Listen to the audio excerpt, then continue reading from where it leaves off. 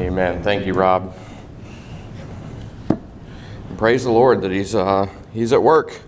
He's at work across the country. He's at work all kinds of places. He's at work in people's hearts as individuals, and He's at work here.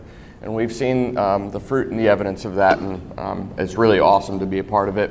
So this is a great church. I'm really excited to be back with you all this morning and to see what God has for us in Exodus chapter 12.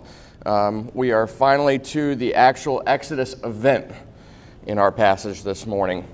So we spent the last few weeks going through several stories in the first 10 chapters of Exodus. We started with Moses, kind of getting a look into the backstory of his life, at how God prepared him for leadership. And we saw Moses make a grave error several weeks back. He actually is a murderer. He killed an Egyptian slaveholder in a moment of passion and spent the next 40 years of his life living as an exile, running for his life in the land of Midian. And so we saw how God prepared him over that 80-year period, 40 years first in the palace, living as a prince, and then the next 40 years living as an exile and a shepherd, all in preparation for the last 40 years of his life where God would use him in tremendous ways. We looked at the burning bush moment, where God comes down to reveal himself to Moses and to commission him for this great task of liberating the Hebrew people. And there's so much depth of meaning and symbolism in that account. We saw the bush that was on fire but was not being consumed, and we saw where God told Moses to take off his shoes because he was standing on holy ground. And then we saw God give himself a name. It was the first place in Scripture where we see God actually name himself, and he gives himself this kind of a strange name, I am that I am. And he told Moses, when people ask you who sent you, you tell them, I am sent you. We saw God work miracles through Moses in the presence of Pharaoh, turning his staff into a snake, and Pharaoh would stubbornly refuse to heed, even in the presence of clear miraculous signs. And so last week, Marcus took us through the first 9 of 10 plagues. We saw that God saw fit to make Pharaoh release the Israelites under compulsion, is the word that it uses. In other words, it's not going to be because he wants to, it's going to be because I make him with these miraculous signs. And so we went through some of those 10 plagues kind of rapidly. We didn't take a long time to dive deep into each one. There's all kinds of symbolism there. If you want to do a deeper study, you can go back and study some of the gods of the Egyptian pantheon, all of the false gods. They had hundreds, thousands of gods, more than you can even keep track of in the Egyptian society. And actually each one of those plagues was kind of targeted at one of the false gods that they would worship. And it was a way for the real God, Almighty God, to come in and say, I am the sovereign one, and these gods are powerless. So we talked about a whole bunch of stories, and we looked at how each of these stories is useful to us as a metaphor of what God has done for us in Christ. That's really the high-level unifying narrative here. We talked about how God is like a masterful artist, and he's painting beautiful pictures with incredibly intricate detail in the story of Exodus, using real events of human history, especially here in Exodus. And what we find is that God is simultaneously working for 2 purposes in the passage. First, he's working for in real events in the real country of Egypt to provide real deliverance to real Israelites living in real captivity. And he is keeping very real promises to them. But at the same time, we find that he is writing for us this beautiful metaphorical story, which will ensure which he ensured is recorded for us in Scripture, and we can take it and read it and engage with it and better understand his plan for our redemption and for our deliverance. And that's an awesome thing. Only Almighty God can write stories and metaphors and paint pictures into the real events of human history. And if we're willing to view the book of Exodus as kind of this collection of pictures that God has painted for us, then I might humbly submit to you that the picture we'll look at this morning in Exodus 11 and 12 is perhaps the pinnacle of the entire collection. This is, if you will, the Mona Lisa. It's the Starry Night. This is the pièce de résistance. This is the good one. We've been growing in intensity as we work through these chapters in Exodus from Moses' initial commissioning. Can't talk this morning. Commissioning at the burning bush, and it's been progressively intensifying through the chapters into this all-out battle of wills between Pharaoh, who is the Egyptian ruler and a slave-holding tyrant, and between God himself speaking through Moses.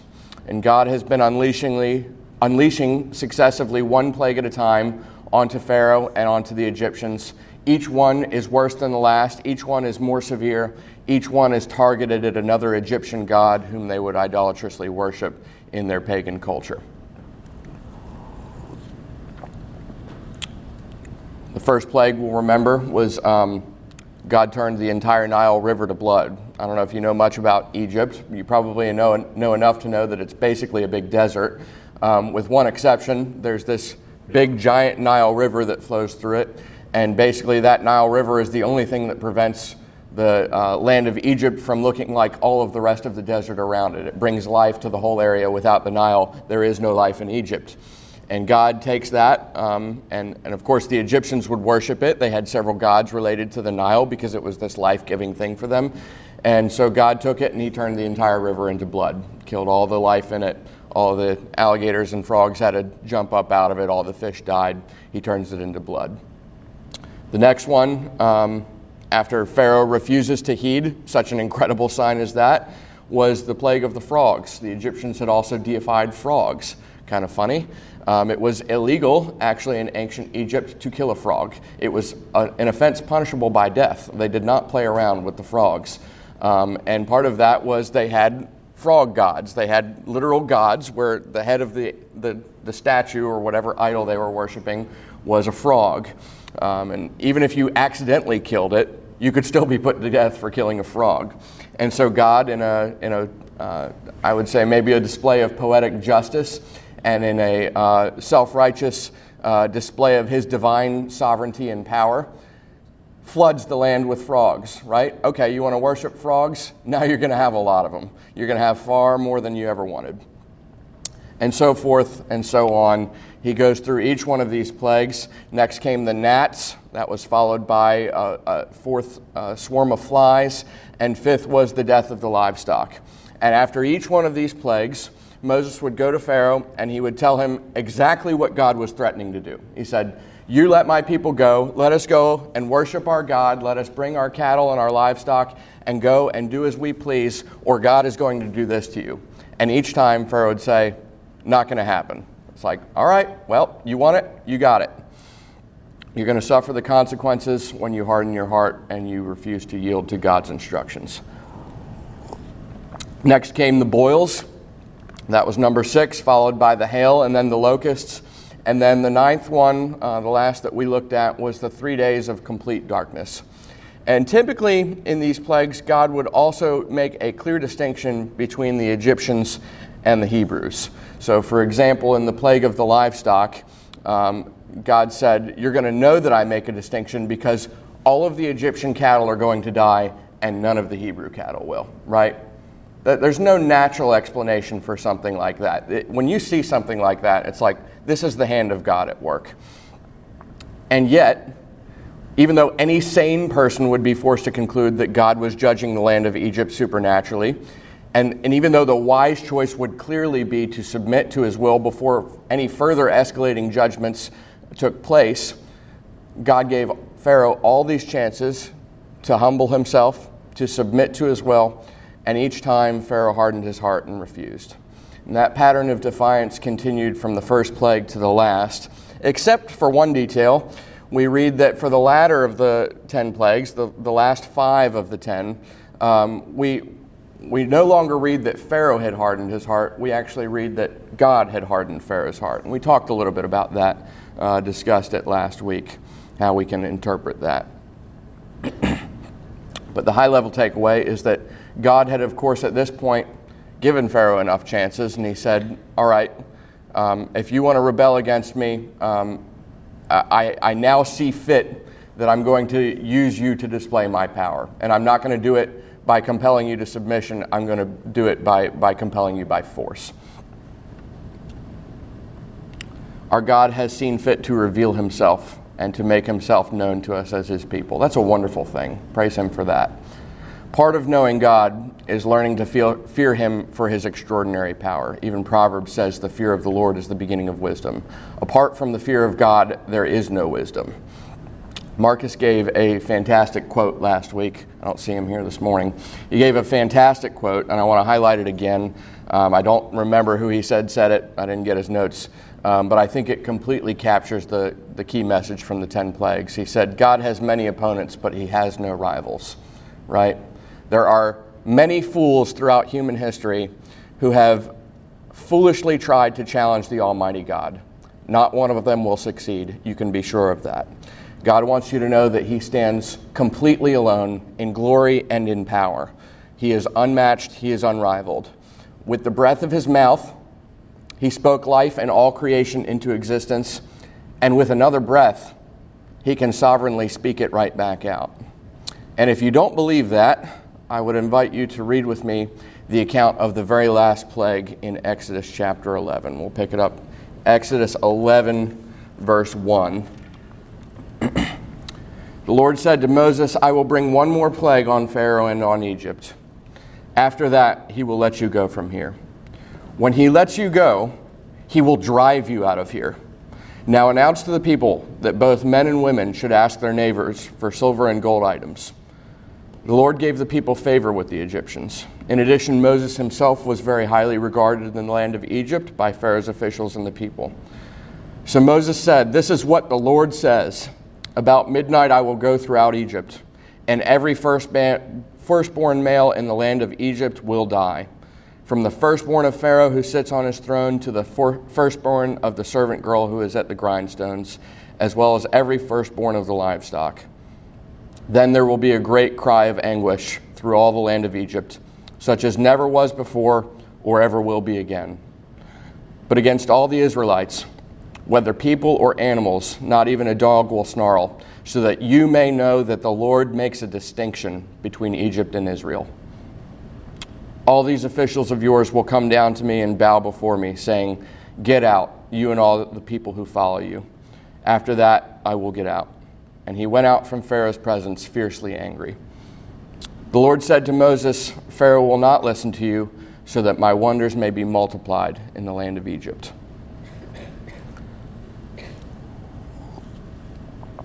The Exodus story is a story primarily focused on God's deliverance of his people from bondage. That's the high-level narrative. And we like to read those stories and glorify him for how he liberated Israel and how he'll liberate us who bear his name. But I would say we ought not immediately breeze past the reality that God's deliverance comes inseparably paired with a simultaneous outpouring of divine judgment here. God had now seen enough of Egypt's idolatry and its defiance and its arrogance. He had now given 9 chances for Pharaoh and the land of Egypt to acknowledge his power and repent, but none of the 9 were heeded, and his patience had now run out. So God would end this contest of the wills in dramatic fashion. He promised that he would go throughout Egypt and that death would visit every single home in the land. Every firstborn male would die, from the palace of Pharaoh to the poor servant girl and even to the animals. And in keeping with God's perfect character, he did exactly as he promised.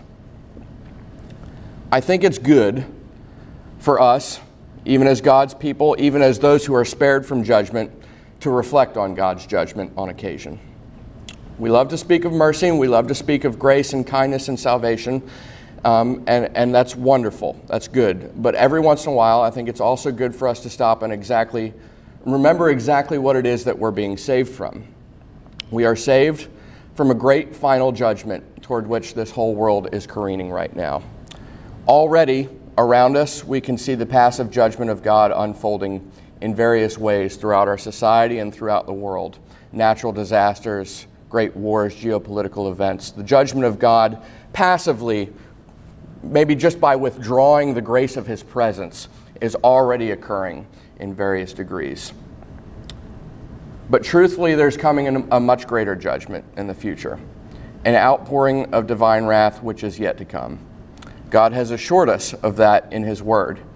And on the day that judgment comes, just as it was in Egypt 3,500 years ago, you can be sure there will be a great cry of anguish throughout all the land. 2 Peter 3 tells us that God is patient, He's long-suffering, He wants none to perish, but all to come to repentance. But it also says in the same chapter that there will be a day when His patience with the world's rebellion will expire, and it will give way to real judgment by fire. 2 Peter 3 actually says the elements themselves will melt in the heat. He has promised to do it, and you can be sure that His promises are true. How often do we approach God as if He is nothing more than our casual friend? How often do we forget exactly who it is that we show up to worship on Sunday mornings? How often do we trifle with God as if He is someone to be trifled with? I must implore you, as my friends, with all sincerity, even as I preach to myself, that we must not foolishly trifle with God. The time to repent of your idolatry and your disobedience and your pride and turn to Him before the judgment ensues is now. Scripture says today is the day of salvation. You can be spared from the coming wrath. You need not suffer the 10th plague. Pharaoh and all the might of his Egyptian empire could not challenge God and win, and I would add, neither can you. Take care that you do not set your life up in opposition to God's divine purposes. It's not a good place to find yourself.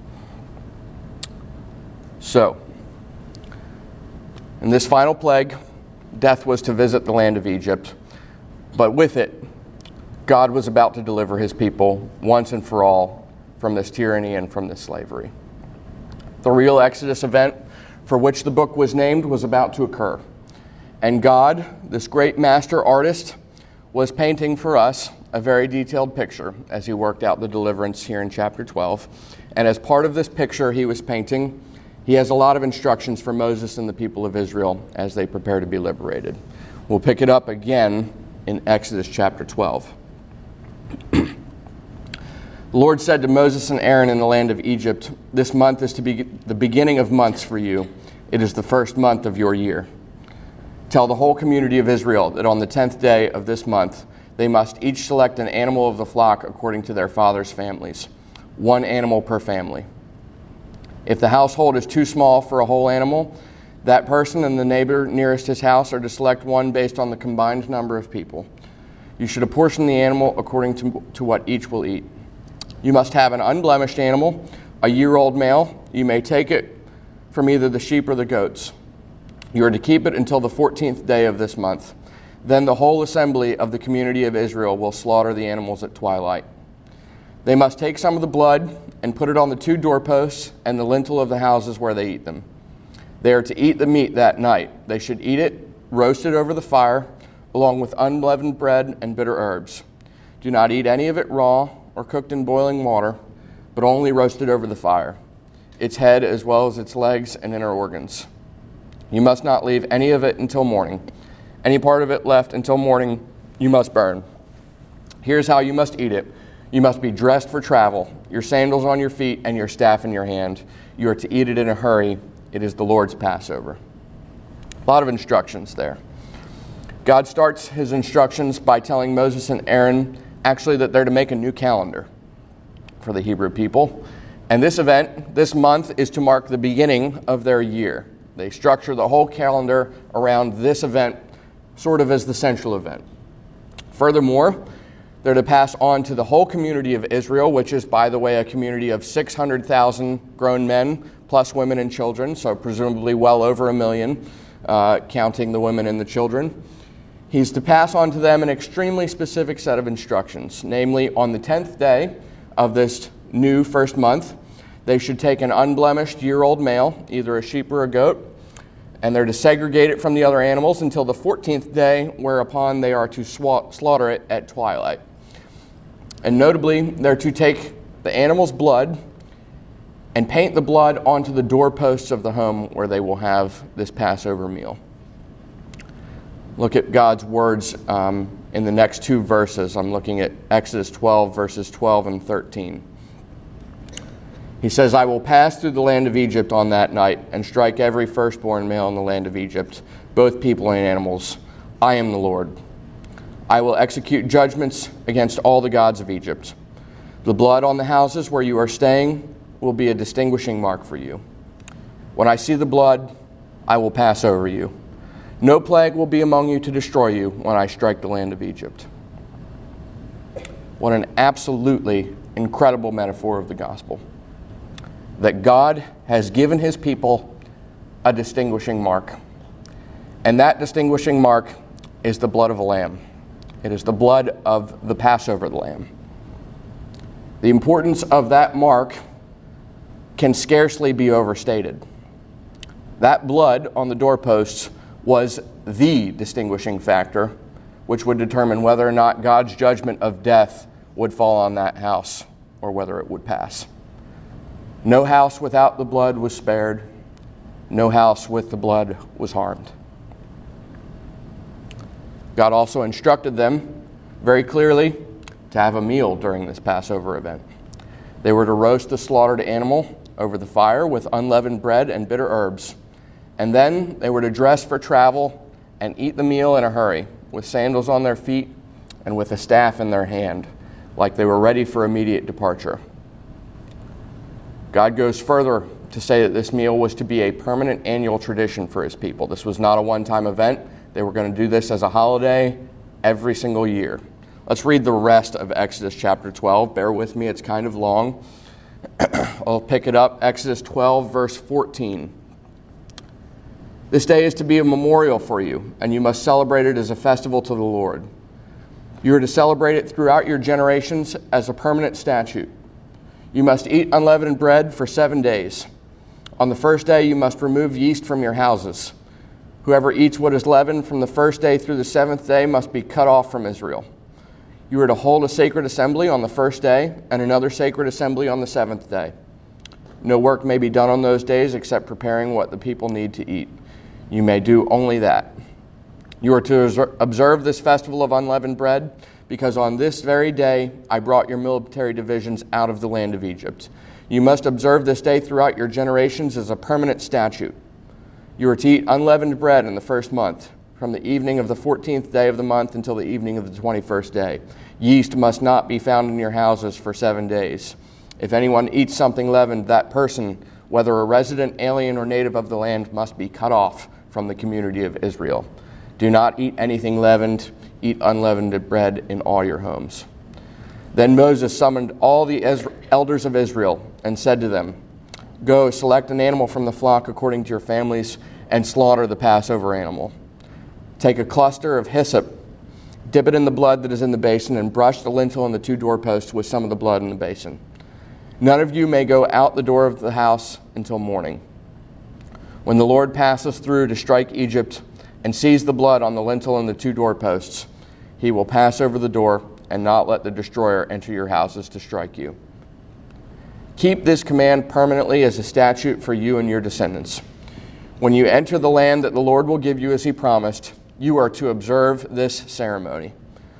When your children ask you, What does this ceremony mean to you? You are to reply, It is the Passover sacrifice to the Lord, for he passed over the houses of the Israelites in Egypt when he struck the Egyptians, and he spared our homes. So the people knelt low and worshipped. Then the Israelites went and did this, just as the Lord had commanded Moses and Aaron. Now at midnight the Lord struck every firstborn male in the land of Egypt, from the firstborn of Pharaoh who sat on his throne, to the firstborn of the prisoner who was in the dungeon, and every firstborn of the livestock. During the night Pharaoh got up, he along with all of his officials and all the Egyptians, and there was a loud wailing throughout Egypt, because there wasn't a house without someone dead. He summoned Moses and Aaron during the night and said, Get out immediately from among my people, both you and the Israelites, and go, worship the Lord as you have said. Take even your flocks and your herds as you have asked, and leave, and also bless me." Now the Egyptians pressured the people in order to send them quickly out of the country, for they said, "We're all going to die." So the people took their dough before it was leavened, with their kneading bowls wrapped up in their clothes on their shoulders. The Israelites acted on Moses' word and asked the Egyptians for silver and gold items for clothing. And the Lord gave the people such favor with the Egyptians that they gave them what they requested. And in this way, they plundered the Egyptians. Dramatic story. The culmination of a long saga reaches its conclusion. The Israelites are released. Pharaoh releases them under compulsion, just as God has said. And we see the fulfillment of God's promises to Moses. Every last word of it was true. This was an event that was to be remembered for all generations of the Hebrew people. A remarkable event, not to be forgotten. Such that when the original eyewitness generation was gone, God's people would still have this dinner, this holiday, this Passover meal, as a lasting reminder of what he had done for them. And he gave them the instructions, right? When your children ask you, what's the point of this? Why are we doing this Passover meal? What is this holiday about? It seems kind of weird. He tells them exactly what to say, right? He says you're to reply, "It's the Passover sacrifice to the Lord, for he passed over the houses of the Israelites in Egypt when he struck the Egyptians and he spared our homes." We are, I would say in the truest sense of the word, a forgetful people. We proclaim at one moment our full allegiance to God, and we turn around the very next moment and we cease to trust him. As soon as a moment of trouble hits, our natural inclination is to worry and to fret and to struggle in our own power, and we regularly fail to recall that our God that we serve is mighty and he's sovereign and he's able to deliver us from anything that we're up against. And so God, knowing what we are like in his wisdom, has set up specific times for his very forgetful people to stop what we're doing and to remember him. Later on in Exodus, he would give the Hebrews the 10 Commandments. And one of those 10 Commandments was to treat the Sabbath day, this one day per week of rest, as holy. Don't take it lightly. It's important. You need to stop what you're doing and pause and reflect and remember who I am. Likewise, in this passage, he was commissioning an annual holiday, a 7-day festival to the Lord, marked by a ceremonial meal at its culmination. And he tells the people why this holiday is so important. He says, "I want you to remember what I have done here today." Mighty victories like that deserve to be remembered. And indeed, they were remembered. The people of Israel held this tradition for century after century after century after century. Generation upon generation looked back on this Exodus event as a marker of their national identity and as a token of the faith that they had in their God as a deliverer, and they praised him for it. I want to fast forward now as we come towards the end of our discussion here. I want to fast forward now out of the book of Exodus. And I want to take you briefly to a new scene, a new story about a new, much, much greater act of deliverance, even than this one. The scene we will enter now is Jesus. He's with his disciples, and it is the eve before his arrest and his crucifixion. And we find Jesus and his disciples gathering together in an upper room to have a meal. It was a very particular meal. It was the Passover meal. We will pick up that account very briefly in Luke chapter 22. Luke 22, I'll start in verse 14. This is Jesus. It says, "When the hour came, he reclined at the table and the apostles with him. Then he said to them, 'I have fervently desired to eat this Passover with you before I suffer. For I tell you, I will not eat it again until it is fulfilled in the kingdom of God.' Then he took a cup, and after giving thanks, he said, 'Take this and share it among yourselves. For I tell you, from now on, I will not drink of the fruit of the vine until the kingdom of God comes.' And he took bread, gave thanks, broke it, gave it to them, and said, 'This is my body, which is given for you. Do this in remembrance of me." In the same way, he also took the cup after supper, and he said, "This cup is the new covenant in my blood, which is poured out for you."